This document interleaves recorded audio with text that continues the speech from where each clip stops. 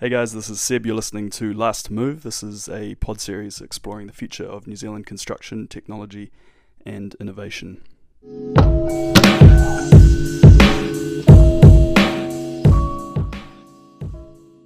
So this is the first episode, a pilot. We're just quickly looking at some topics here. Overview, we've got innovation, culture, and digital technology. So we'll get stuck into it. So the first topic that we'd like to talk to is reluctance to adopt to technology. So by and large, New Zealand construction is very conservative as an industry. As engineers predominantly, and by design, we're looking at how we can preserve and ensure that these structures and builds stand the test of time. So any kind of radical ideas or new ways of designing and thinking are foreign and unfamiliar. They're met with immediate skepticism and criticism and little excitement. So effectively standing as a threat to upset the status quo. So that briefly sets the tone of how the industry operates with respect to change. Yeah, New Zealand needs innovation. We're really stubborn as a nation. We take failure very personally. There was a study by the University of Auckland that showed that Kiwis, as well as Aussies, actually to be almost twice as fearful of failure than that of the United States. There was a Barclays banking report on failure that found up to 2/3 of organisations in the US recognise failure as a critical component to their economic success, contrasted again to the Middle East, where it's approximately 90% that view failure in a positive light. So those are huge differences. Also helps illustrate how our stubborn culture is really hamstringing our potential. While we publish science at twice the OECD average, our rate of investment in research and development is half the OECD average, and our rate of patent applications is just a quarter of the average. So we need a culture that is accepting of failure and that doesn't stigmatise its business leaders for sharing their mistakes. There was a study done at Gartner that found it was 1/3 of all jobs to be converted into software, robots, and smart machines by as early as 2025, and estimates some 65% of kids in school today to be working in jobs that have yet to be invented.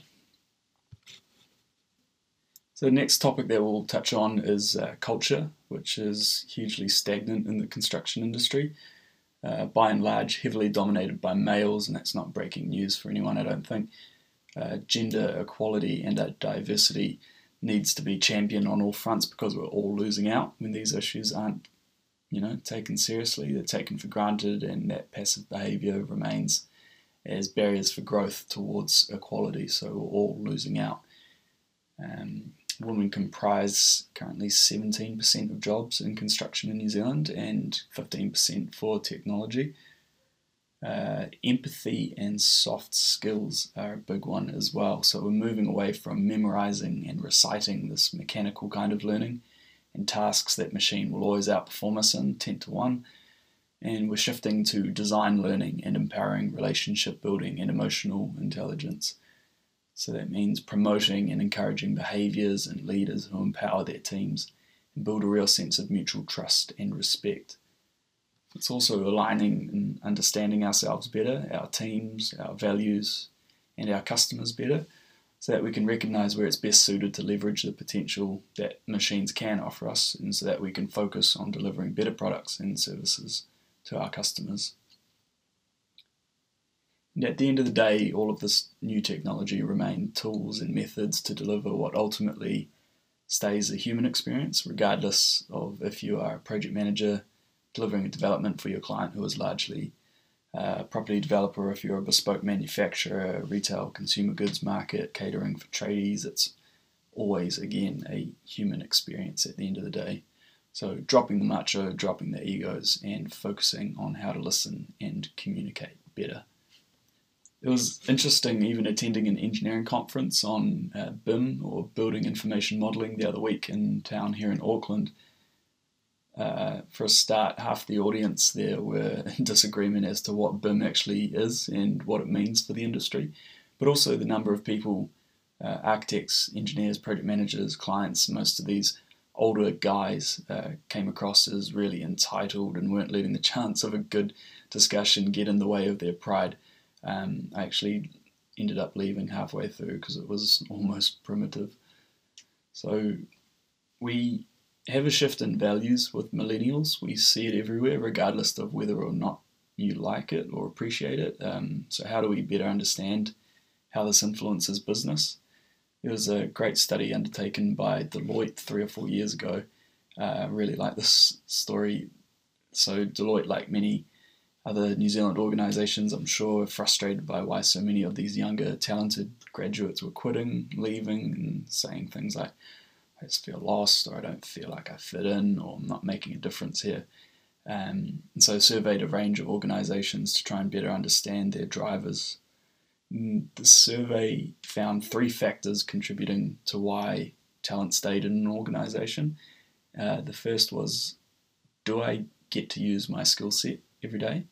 The second was, do I trust that the person sitting or standing next to me is giving it 100% every day? And the third and arguably most important was, do my personal values match that of the organisation's mission? So if you're not hitting all 3 of these, then you can sure as hell bet that they'll be gone within 2 years, which is really interesting. But from experience, I'd argue that the vast majority of construction industry organisations have no idea what their mission or vision looks like outside of just making money. So there's a really stagnant culture of how we've always done it, how we always will continue to do it, that's hurting the industry as a whole and actually forces our talent out, which we don't want. And the third topic we're touching on is the digital marketing, which is underutilized real estate, especially within construction. Such a huge opportunity. You want to be close to your customers as well as your business partners, not to mention any potential employee and wider audience. You need to be online and at the very, very least on LinkedIn and have a website that doesn't scream out 1999. Having Facebook and Instagram pages are normal too. It's figuring out what platforms are best suited for the content that you're sharing and the messages that you're sending. We're running in a world where people live online. The exciting opportunity of all this digital marketing is having unprecedented control over designing and measuring customer engagement and the journeys with your organization online. What do these campaign numbers and insights mean? How can we use this to better engage with our audience? How can we adjust our services or product to align with the feedback of all this information that we're now receiving? It really opens these new conversations and ideas to become more engaged in. So whether or not you see yourself as a thought leader or an expert, or if you're targeting a particular segment of the market, you need to be across digital to understand how your customers are behaving, how your product and service can be improving, and how you can be delivering more value. Digital marketing is definitely for everyone. Even voice and audio strategies are huge opportunities to get on top of now and to become familiar with, because at the rate at which it's all accelerating, it's just huge.